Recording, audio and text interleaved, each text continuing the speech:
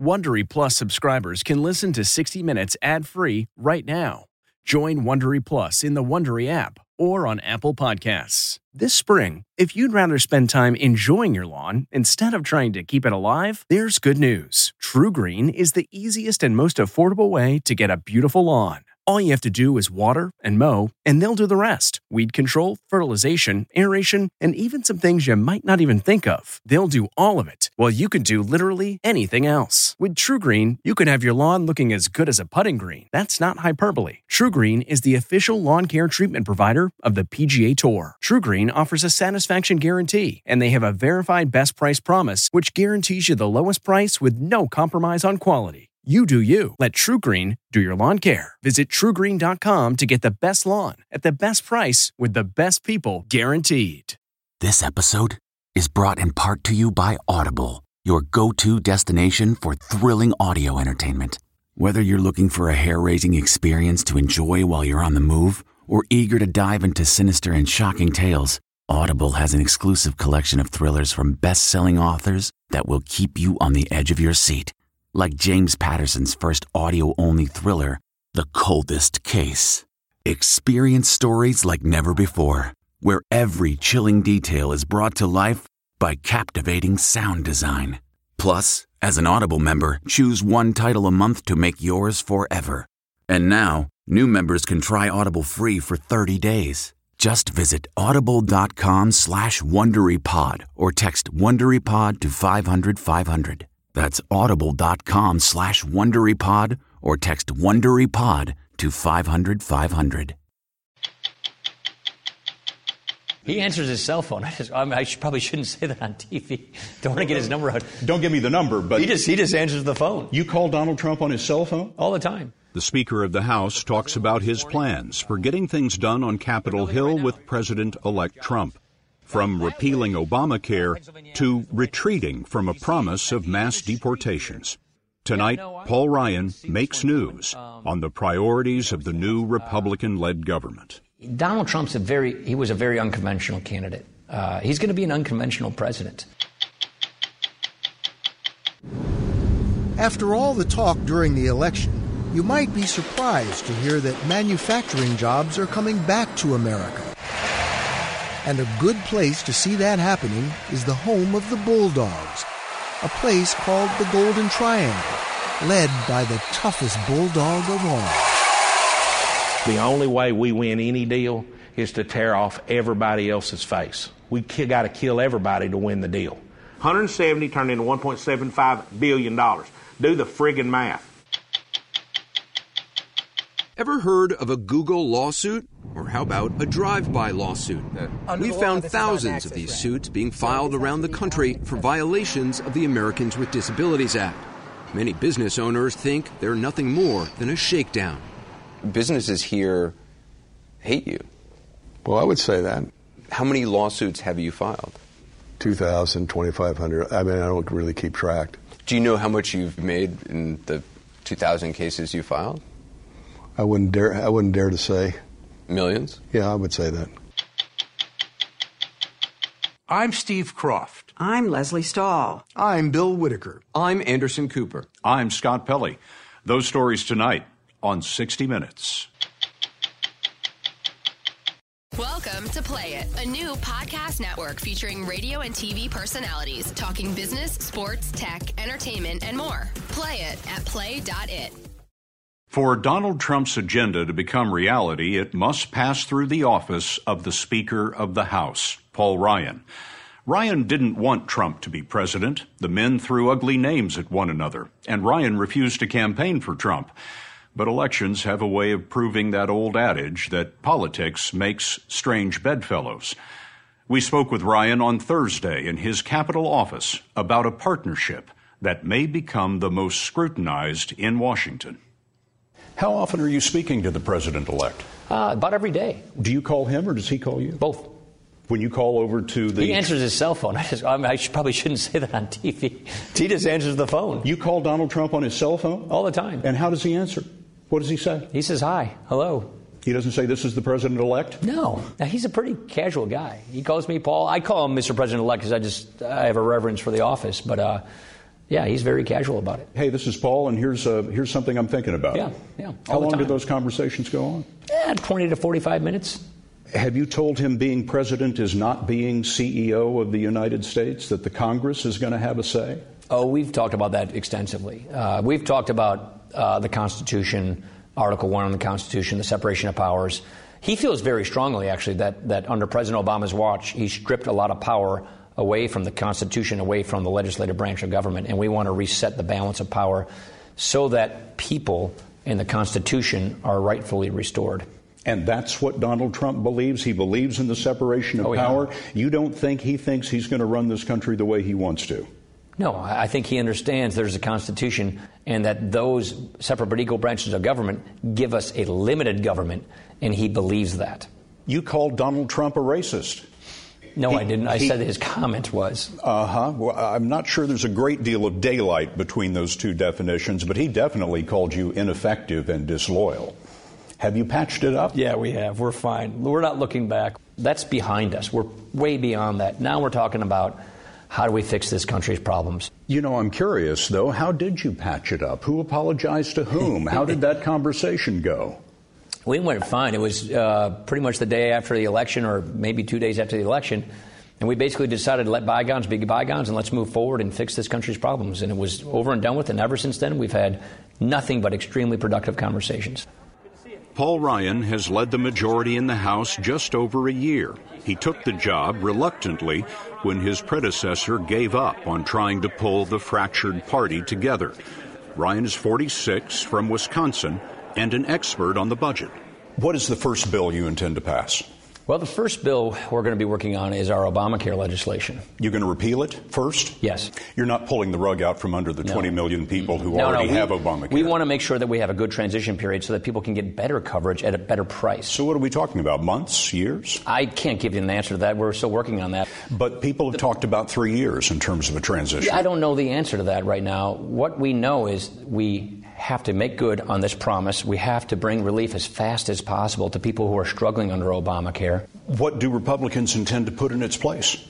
Patient-centered health care that gets everybody access to affordable health care coverage so that they can buy what they want to buy. So people will still get coverage regardless of their pre-existing condition? Yeah, we think pre-existing condition is a very important feature of any health care system. Children will stay on their parents' plans until the age of 26? Yeah, that's something that we actually have always had in our plan as well. And women will pay the same as men? That didn't used to be the case. It depends on the age of a person. So we believe that we should have support based on age. The sicker and the older you get, the more support you ought to get. If you're a person that has low income, you probably should have more assistance than a person with high income, for example. Is your plan going to cover everyone in America? We will give everyone access to affordable health care coverage. In the first year, what else do you expect to get through the Congress? We really want to focus on economic growth and growing the economy. There are a lot of regulations that are really just crushing jobs. Look at the coal miners in the Rust Belt that are getting out of work. Look at the loggers and the timber workers in the paper mills in the West Coast. Look at the ranchers or farmers in the Midwest with the regulations. Are you talking about rolling back environmental regulations, safety regulations? We're talking about smarter regulations that actually help us grow jobs in this country. We want to have good stewardship and conservation of the environment and economic growth. We have a real economic growth problem in America. We are limping along. Wages are flat, and jobs aren't being created near to the extent that they could and should be. So we think regulatory relief is very, very important, and that's something we're going to work on day one. Ryan told us that he can now support Trump's changed positions on immigration, from deporting all 11 million illegal immigrants to focusing on only those who have committed crimes, and from building a 2,000-mile wall to something less. No, we're not working on a deportation force. Here's what we're working on with respect to immigration: securing our border, enforcing our current laws. He talked about criminal aliens. Well, that's just enforcing laws for people who came here illegally, who came and committed violent crimes. We should enforce those laws. But really what we're focused on is securing our border. Well, Trump said he was going to build a wall. Yeah, I think conditions on the ground determine what you need in particular areas. Some areas you might need a wall. Some area you might need double fencing. My own view on this is whatever kind of device or barrier or policy to secure the border is necessary to secure the border, then do it. How big will the tax cut be for the middle class? Well, again, we haven't written this bill, but if you want to get a sense of what we're looking at, it's virtually identical with the one that Donald Trump rolled out in the campaign. It means everyone gets lower tax rates, but we plug loopholes to pay for it. But give me a number. What is the tax cut for the average middle-class family? When I have a bill, I'll tell you the number. Let's do this again. Well, okay, you've thought this through. You've been thinking it through for years. What would you like to see? Yeah, so the tax rates that we talked about for individuals, we'd have a 15% bracket, I think a 25% bracket, and a 33% bracket. We have 7 brackets. We consolidate down to 3. The other thing that's really important in tax reform is making sure that we don't tax American businesses at much higher tax rates than our foreign competitors tax theirs. It is costing us jobs. It's one of the reasons all these American companies are moving overseas. What should the corporate tax rate be? Well, our plan says 20% and Donald Trump's plan says 15%. It's now 35%. Do you think the rich will benefit the most from your tax reform plan? Here's the point of our tax plan. Grow jobs, get this economy growing, raise wages, simplify the tax system so it's easy to comply with. You're a little shy when I ask you about the rich receiving the greatest part of here's the problem when you ask these things.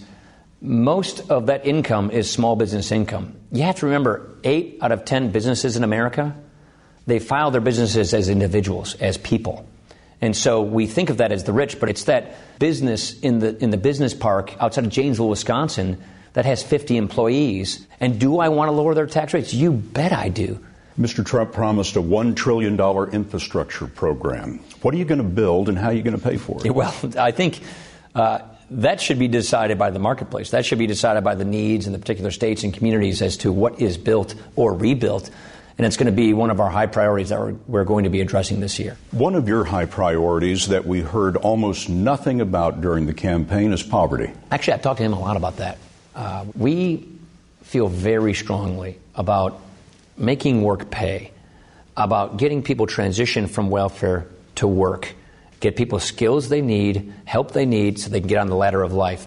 Ryan told us he has no plans to change Social Security, but government health insurance, including Medicare, is a fire, he says, burning in the budget. If you want to take it the fire that's burning, it is the fact that the baby boom generation, no offense, there's a lot of you. I qualify. Yeah, you qualify, and we're just not ready for the retirement of the baby boomers, and we better prepare for that. What changes do you plan for Medicare? Here's the problem. Medicare goes bankrupt in about 10 years. The trust fund runs out of money. So we have to make sure that we shore this program up. And the reforms that we've been talking about don't change the benefit for anybody who is in or near retirement. My mom's now enjoying Medicare. She's already retired. She earned it. But for those of us, the X generation on down, it won't be there for us on its current path. So we have to bring reforms to this program for the younger generation so that it's there for us when we retire and so that we can keep cash flowing the current generation's commitments. And the more we kick the can down the road, the more we delay, the worse it gets. But you are going to kick the can down the road for the next year or two. This is not your top priority. It's not I haven't even discussed this with Donald Trump yet. But it is an issue that we have to tackle. From his balcony, the speaker is watching the rise of Donald Trump's inauguration platform. But for Ryan, the best view in Washington isn't a pretty sight. One thing I noticed during our interview inside was that every time you talked about the evils of Washington, you glanced out the window. I do, because that's where all the bureaucracies are. Right. Yeah, that's right. And you think of this town as part of the problem, not part of the solution. Absolutely, I do. If you look down, I can see HHS, Education, EPA. The two most prominent things on the skyline from this vantage point are the Washington Monument and the new Trump Hotel. That's right. I knew you were going to say that. The new Trump Hotel. Yeah, he actually noted that when I came up here. I bet he did. He probably told you what a great place it was. Yeah, he said something like that. Is that a reminder of who's boss? The Washington Monument's the tallest one. And by the way, the dome, it's a little higher. Beneath the dome, Ryan will have a front row seat to Trump's swearing in. Did you believe he could be nominated? Really? Yeah, no, I didn't see this one coming. He knows that. I don't think most people in the country saw. If you would have put last year into a movie script and taken it to Hollywood 2 years ago, they would have laughed you out of the room because it would have been believable. Did you see election night coming? No, not really. I think... You expected Hillary Clinton to win? I thought the odds were clearly in her favor.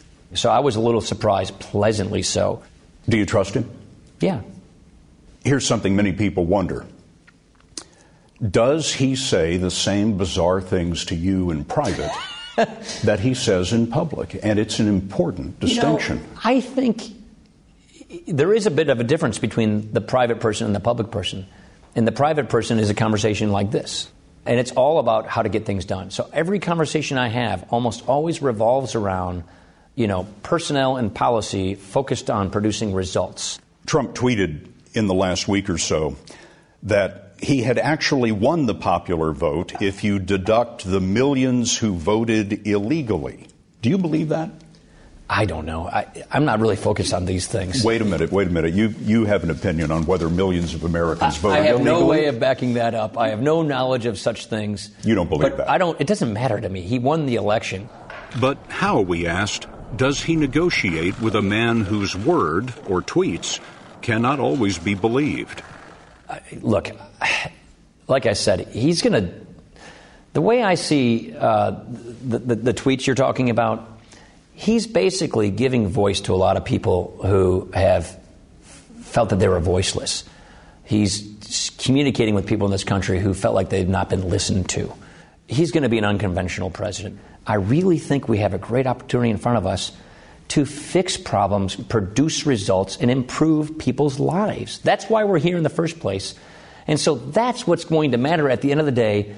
Did we improve people's lives? Did we solve the problems that the American people need solved? Are we addressing the concerns of people who are tired of being tired? And who cares what he tweeted, on some Thursday night if we fix this country's big problems? That's just the way I look at this.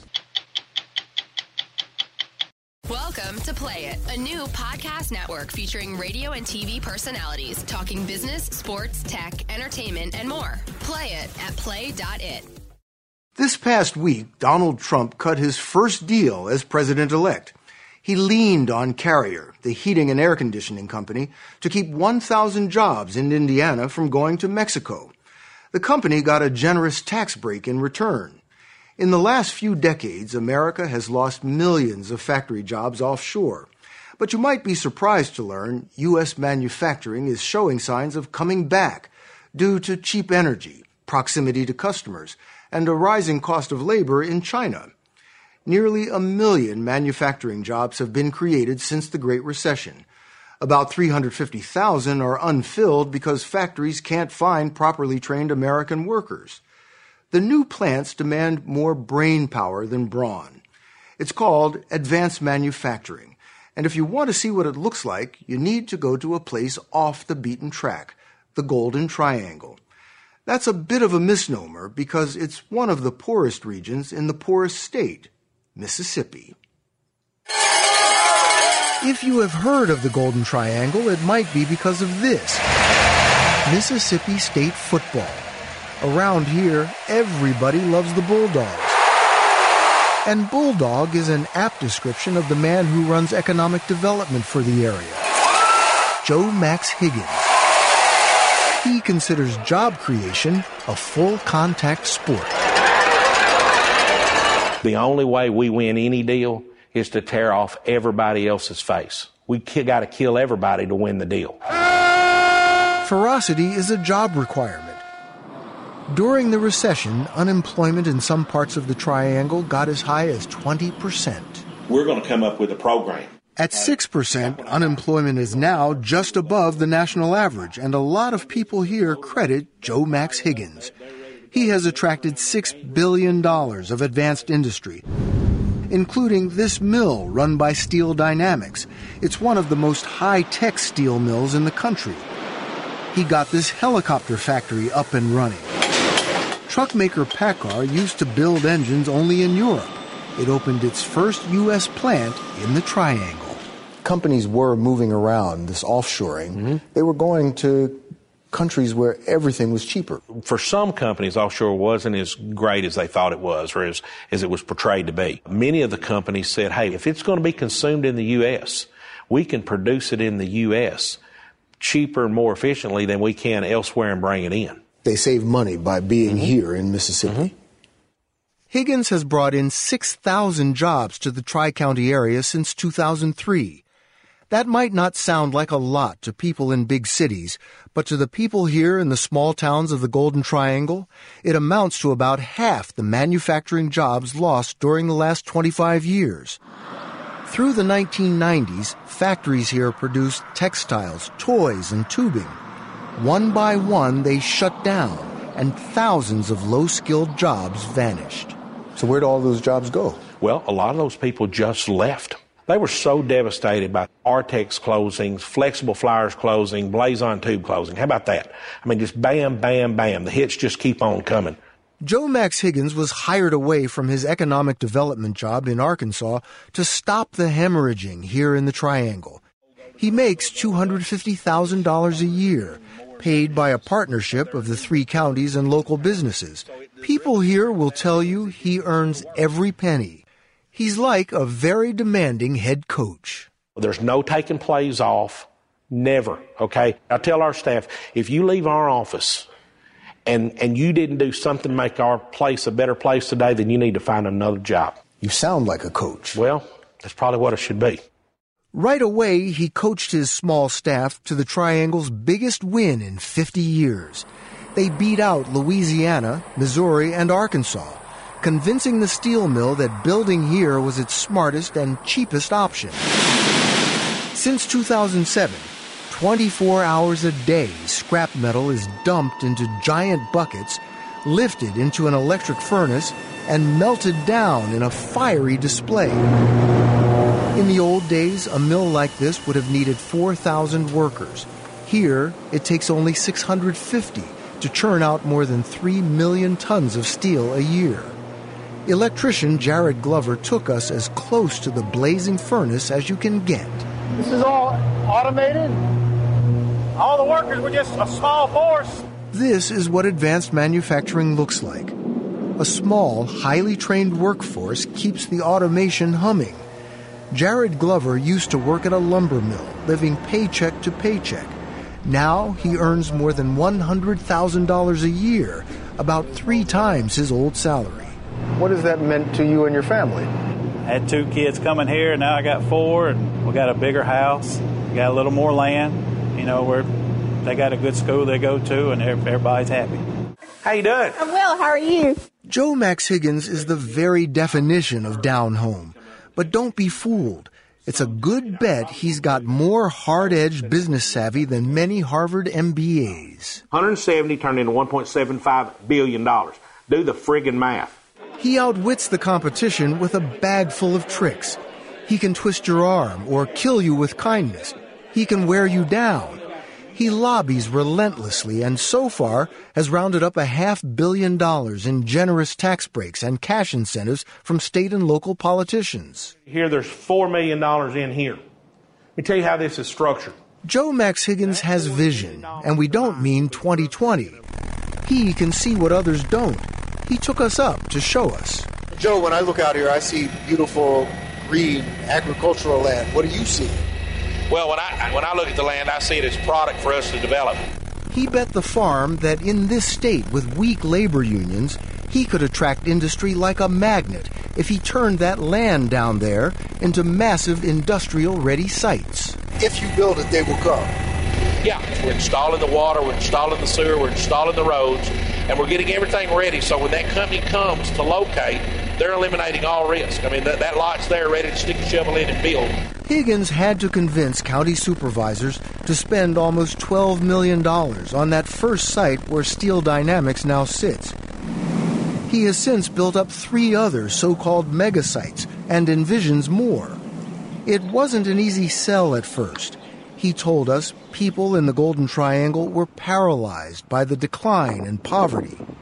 He saw an area rich in assets, an airport, railroads, waterways that ran north to the Great Lakes and south to the Gulf Coast, and a quality engineering program at Mississippi State. I said, these guys should be winning. You know, something's not right. They didn't see these advantages. Correct. They didn't realize that they were big and strong and fast. Nobody had ever told them they were big and strong and fast. They just thought they were, slow and stupid, I guess. He would say, you just have a losing attitude. You expect to be a loser. You don't expect to be a winner. Allegra Brigham, the former CEO of the local power company, and John Davis, a bank executive, served on the search committee that recruited Higgins. They thought his brash style would shake up the status quo. Before Joe came in, what would have been considered a success? The mayor at that time said, if you will just get us a new movie theater, we'll consider your job a success. A movie theater, which was hardly any jobs, and they're all high schoolers. So when did he start to turn things around? Immediately. He pressed the county to fork over $400,000 for water and sewer to get the helicopter plant off the ground. Today, 200 workers handcraft about 50 helicopters a year, mostly for the Army and law enforcement. The average pay on the factory floor, $50,000 a year, plus full benefits. They made the helicopter we flew in. What sort of impact did that have on the community? I think the helicopter plant kind of transformed this region, and here's why. It was literally making something that flew. That was the project that gave us some reason to believe we can do this. Just when it seemed things were taking off, the Triangle was blindsided. Its biggest industrial employer, Sara Lee's century-old pork processing plant, shut down. It once employed 2,500 people. This is the factory today. Single mother Nina Head worked on the slaughter floor for 14 years until the day it closed. She had 6 young children at home. That was the heartbeat of the Golden Triangle. The heartbeat? Yeah. And when those jobs went away? You had a lot of unemployment. You had a lot of uncertainty. It was Joe Max Higgins' biggest challenge. He became obsessed with winning the next deal. He found out PACCAR was considering building its engine plant in Jonesboro, Arkansas, near where he grew up. He got on his motorcycle and rode home to scope it out. When he got back, he convinced county supervisors to build this substation to undercut Arkansas with cheaper power. He won the deal.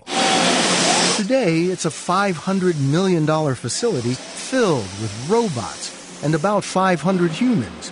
When PACCAR began hiring, 3,000 people applied for the first 50 jobs. Is the workforce here prepared for these new jobs coming in? Nobody in the Golden Triangle made engines. Nobody made any of this stuff. So what you're really looking for is, do our citizens have the acumen for work? Do they have the work ethic? Are they skilled enough to be trained to do jobs? And the answer is yes, yes, and yes. Joe Max Higgins enlisted the community college to provide customized training for PACCAR, so when the plant was ready, the workforce was ready.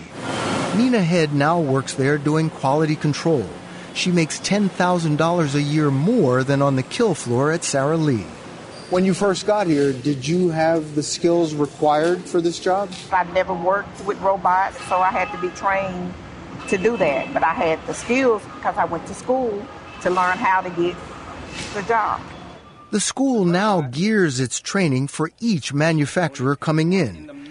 Higgins told us it's the critical part of his business plan. The promise of a trained workforce caught the eye of his biggest catch yet, Yokohama Tire. The Japanese company plans to employ 2,000 workers not far from the old Sara Lee plant. It considered every county in the continental U.S., so Higgins pulled out all the stops. He tracked the tail number of the private plane shuttling Yokohama executives from site to site to find out who his competitors were. When the executives came to the Triangle, Higgins had researched their shoe sizes and had galoshes ready for them to tour the muddy site. This is not just about making executives feel comfortable. No. This is hard-nosed financial negotiation. Yeah, financial negotiations. I call it watching game film. You know, if we were a football coach, we're watching game film. What's the competition doing? What do we need to do to be successful? What are their power rates? What are their demands? Can we meet this? Can we meet their time schedule? How do we do what we do? What Joe Max Higgins has done is burnish the Golden Triangle. Local tax revenue is going up. This construction site is an expansion of the steel mill. people now expect the coach to win. Higgins has his eye on 10 more advanced industry projects and 4,000 more jobs. So to people who say that the glory days of American manufacturing are over, you say? I think that's not right. These plants, they pay well. Most of the working conditions are very good. And those are the jobs that are in demand. If we can create those types of industries, those types of jobs, I think the sky's still the limit for the United States. Sky's the limit. I think it can be, yes. Welcome to Play It, a new podcast network featuring radio and TV personalities talking business, sports, tech, entertainment, and more. Play it at play.it. The Americans with Disabilities Act has helped improve the lives of tens of millions of people. It's lessened discrimination against them and made everyday life more accessible. Because of the law, every business that serves the public, all 7 million of them in America, has to make sure disabled customers have equal access. And if businesses don't comply, they can be sued without warning. You might think you have to be a customer of a business to file a lawsuit against it, but in some states you don't. You can simply drive by a store or restaurant, and if you see a sign in the wrong spot or a ramp that's off by a few inches, you can sue. They're called drive-by lawsuits, and some lawyers are filing hundreds of them against businesses that often have no idea they've done anything wrong. At first glance, this convenience store in Fort Lauderdale, Florida, may appear to be in compliance with the Americans with Disabilities Act. There's a parking space for the disabled and an access ramp to the store. But the Americans with Disabilities Act has thousands of very technical regulations, and this store is in violation. What we see here are really sort of the typical red flags that attract lawsuits. So there is a parking space here. There is a space. It's not the right dimensions. It needs to be a van space. That means this has to be 8 feet. This has to be 5 feet. Attorney Nolan Klein says that disabled parking sign is also in the wrong spot, and it doesn't say the words van accessible. That access ramp isn't right either. What's wrong with it? Under the law, this is not an access ramp. So this has to be on an accessible route, which is sort of the area that they tried to create here, but this is supposed to be 5 feet long. Mike Zayed, who's owned the store for 18 years, says no disabled customer had ever complained about the ramp, the sign, or the parking space. But that didn't stop him from having to hire attorney Nolan Klein when he got sued. So the person who sued you don't believe they were actually a customer in the store? No. You think they just drove by or stopped outside? That's what I believe. The lawyer, he just driving around. That's why it's called a drive-by lawsuit, when a lawyer or disabled person notices violations outside a business and files suit. Mike Zayed doesn't think the person who sued him was a real customer because the man claimed he encountered barriers inside the store that didn't exist. To me, I feel it's not fair because to me, I feel like that's a stealing. We work hard for our money and these people just driving around in their car. Here you go. This is a violation here. Do you know other store owners who have been sued? I have 2 guys I know in Broward. They get sued twice. Same lawyer? Same lawyer, same guy. If you think drive-by lawsuits hatch from the comfort of a car are a novel way to enforce a law, there's another kind of lawsuit that requires less work. Lawyers call them Google lawsuits. What's a Google lawsuit? A Google lawsuit is where the suspicion, at least, is that the property was spotted on Google, Google Earth, Google Maps, whatever the case may be, and you could see certain things from Google. You could see if there's a pool lift or not.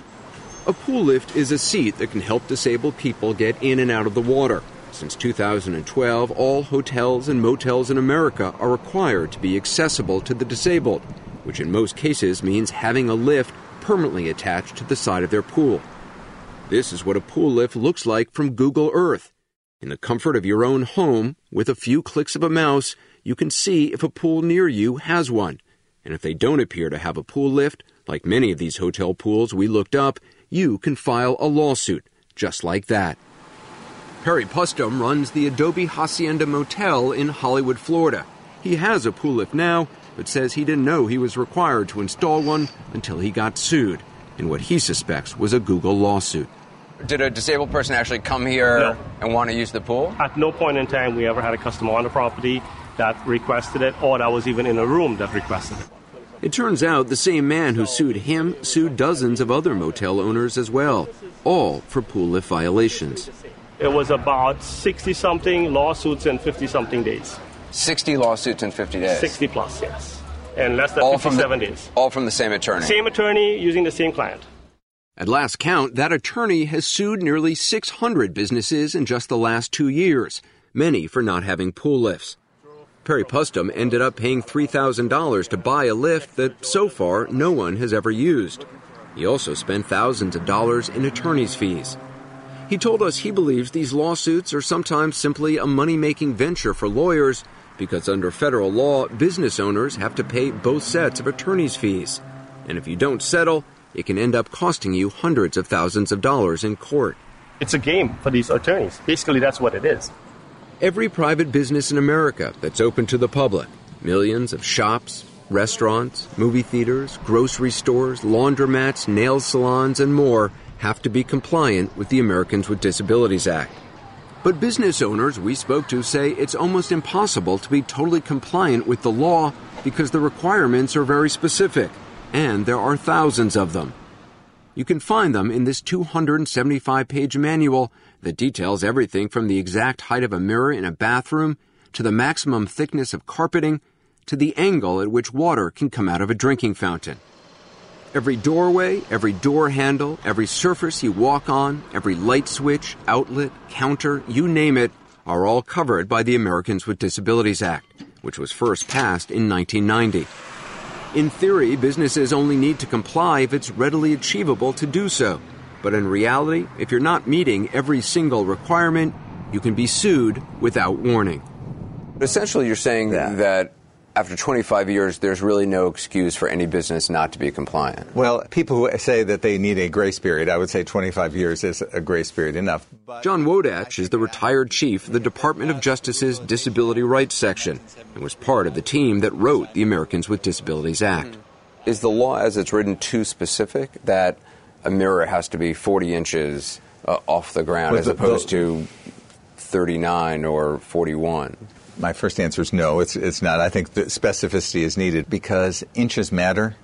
If you have a lip on a curb ramp, a wheelchair user is likely to tumble into the street and injure him or herself. Wodach points out the number of disability access lawsuits is small compared to the tens of millions of Americans who have some form of disability. Are some people taking advantage of the law? I think some people are. There are some people who are engaging in what I think people have called shakedowns or frivolous lawsuits, where they are not really looking at significant change for people with disabilities. They're looking to use the law to make some money. When the Americans with Disabilities Act was being written, the Department of Justice was concerned about people taking advantage of this part of the law. They intentionally did not include monetary damages for plaintiffs in federal lawsuits. The problem is now many states do provide for damages, and John Wodach says that has led to abuse, most notably in California, where, with limited exceptions, business owners have to pay not only lawyers' fees and remodeling costs, but also a minimum of $4,000 in damages each time a disabled customer visits a business with a violation. That can add up to hundreds of thousands of dollars in some cases. Attorney Tom Frankovich is one of the top filers of disability access lawsuits in California. Businesses here hate you. Well, I would say that. How many lawsuits have you filed? 2,000, 2,500. I mean, I don't really keep track. Do you know how much you've made in the 2,000 cases you filed? I wouldn't dare to say. Millions? Yeah, I would say that. A couple million? Could be. Is it fair to say you're scaring people to comply with the law? I hope. You hope? I hope. So when people call you an extortionist, when people call you a shakedown artist, you say what? I'm acting as a private attorney general, and I'm enforcing a law that precludes discrimination by you against people with disabilities. When you're filing hundreds of lawsuits for one client, is that fair? You know, it's more than fair, Anderson, because what people don't realize is that I represent activists. What you find is that it takes courage to be an activist. But not everyone is an activist. Some attorneys are being accused of recruiting disabled clients to file these lawsuits. Daniel Delgado owns a medical equipment repair shop in Madera, California. He's in a wheelchair due to childhood polio and has a learning disability. He didn't know much about the Americans with Disabilities Act until he says he was approached by attorneys Randy and Tanya Moore. What did they say to you? He goes, how would you like to make $100,000, $200,000 a year? And he goes, all you got to do is ADA. I said, what the heck is ADA? He says he was told he would make $1,000 per lawsuit and would help improve access for the disabled. They were saying to you, not only were you going to make this money, but it was actually going to improve life for disabled people. Exactly. And that's important to you. That was more important to me than anything. Daniel Delgado told us Randy and Tanya Moore sent him to businesses he would not have otherwise visited with instructions to buy something and get a receipt. He signed off as a plaintiff on dozens of cases and says he was asked to recruit some of his disabled friends, including John Morales, to file lawsuits as well. What kind of businesses did you visit, John? A variety. I went to grocery stores. I went to restaurants. I went to a couple of just like different stores. And she would tell me, look for if there's accessible seating, if there's a table for the handicapped, or if there's a restroom that you can go into. She told me what to look for, so I started doing that. John Morales says the law firm assured them businesses would get a warning before being sued. Is that what happened? Never happened, as far as I know. Do you think that's fair? No, I don't. Why? And I wasn't happy with it. Why don't I think it's fair? I just don't think it's fair. I think that the business owner should have the opportunity to fix that. You know, everybody should have a second chance, you know? Both men say they were paid, but nothing close to what they were entitled to under the law. The Moores say that John Morales and Daniel Delgado both signed fee agreements that gave them unlimited power of attorney to initiate lawsuits and negotiate settlements. Delgado and Morales say they only saw the last 2 pages of the contracts and didn't know the details of the agreements they signed. When lawsuits were settled, did you know how much money the attorneys were making? No, never did. We wanted to talk to Randy and Tanya Moore, but they refused our request for an on-camera interview. They deny asking Daniel Delgado to recruit disabled clients and say they never told him or John Morales that businesses would get advance warning before being sued. The Moores have filed more than 1,000 lawsuits related to the Americans with Disabilities Act and have earned, by our estimate, at least $3 million doing so. They are now being sued by Daniel Delgado and John Morales for fraud. Both men say while the lawsuits did improve access for the disabled, they've also made some business owners wary of dealing with disabled customers. You think, John, this is having a negative effect on businesses' perception of disabled people? Yes. And so instead of us doing a good thing, I felt like because of the advantage they took on us coming against all these businesses, we did more harm than good. In places like California and Florida, there's little doubt that disability lawsuits have led to improved access. Most states and the District of Columbia currently award cash damages for plaintiffs who file such lawsuits, and with so many businesses around the country still not in compliance, it may not be long before you start hearing about these kind of lawsuits in a town or city near you. Now an update on a story we called In God's Name. In October, we interviewed a young Somali American who became an ISIS recruiter in Minneapolis, sending young American Muslims to Syria. Abdirazak Warsami cooperated with prosecutors after his arrest, and as he awaited sentencing, he explained to us how he became radicalized. Now, a federal court has sentenced Warsami and 8 other members of the conspiracy to terms ranging from time served to 35 years. Judge Michael Davis told Warsami, "I'm not convinced you're still not a jihadist," as he gave him 2.5 years. I'm Scott Pelley. We'll be back next week with another edition of 60 Minutes.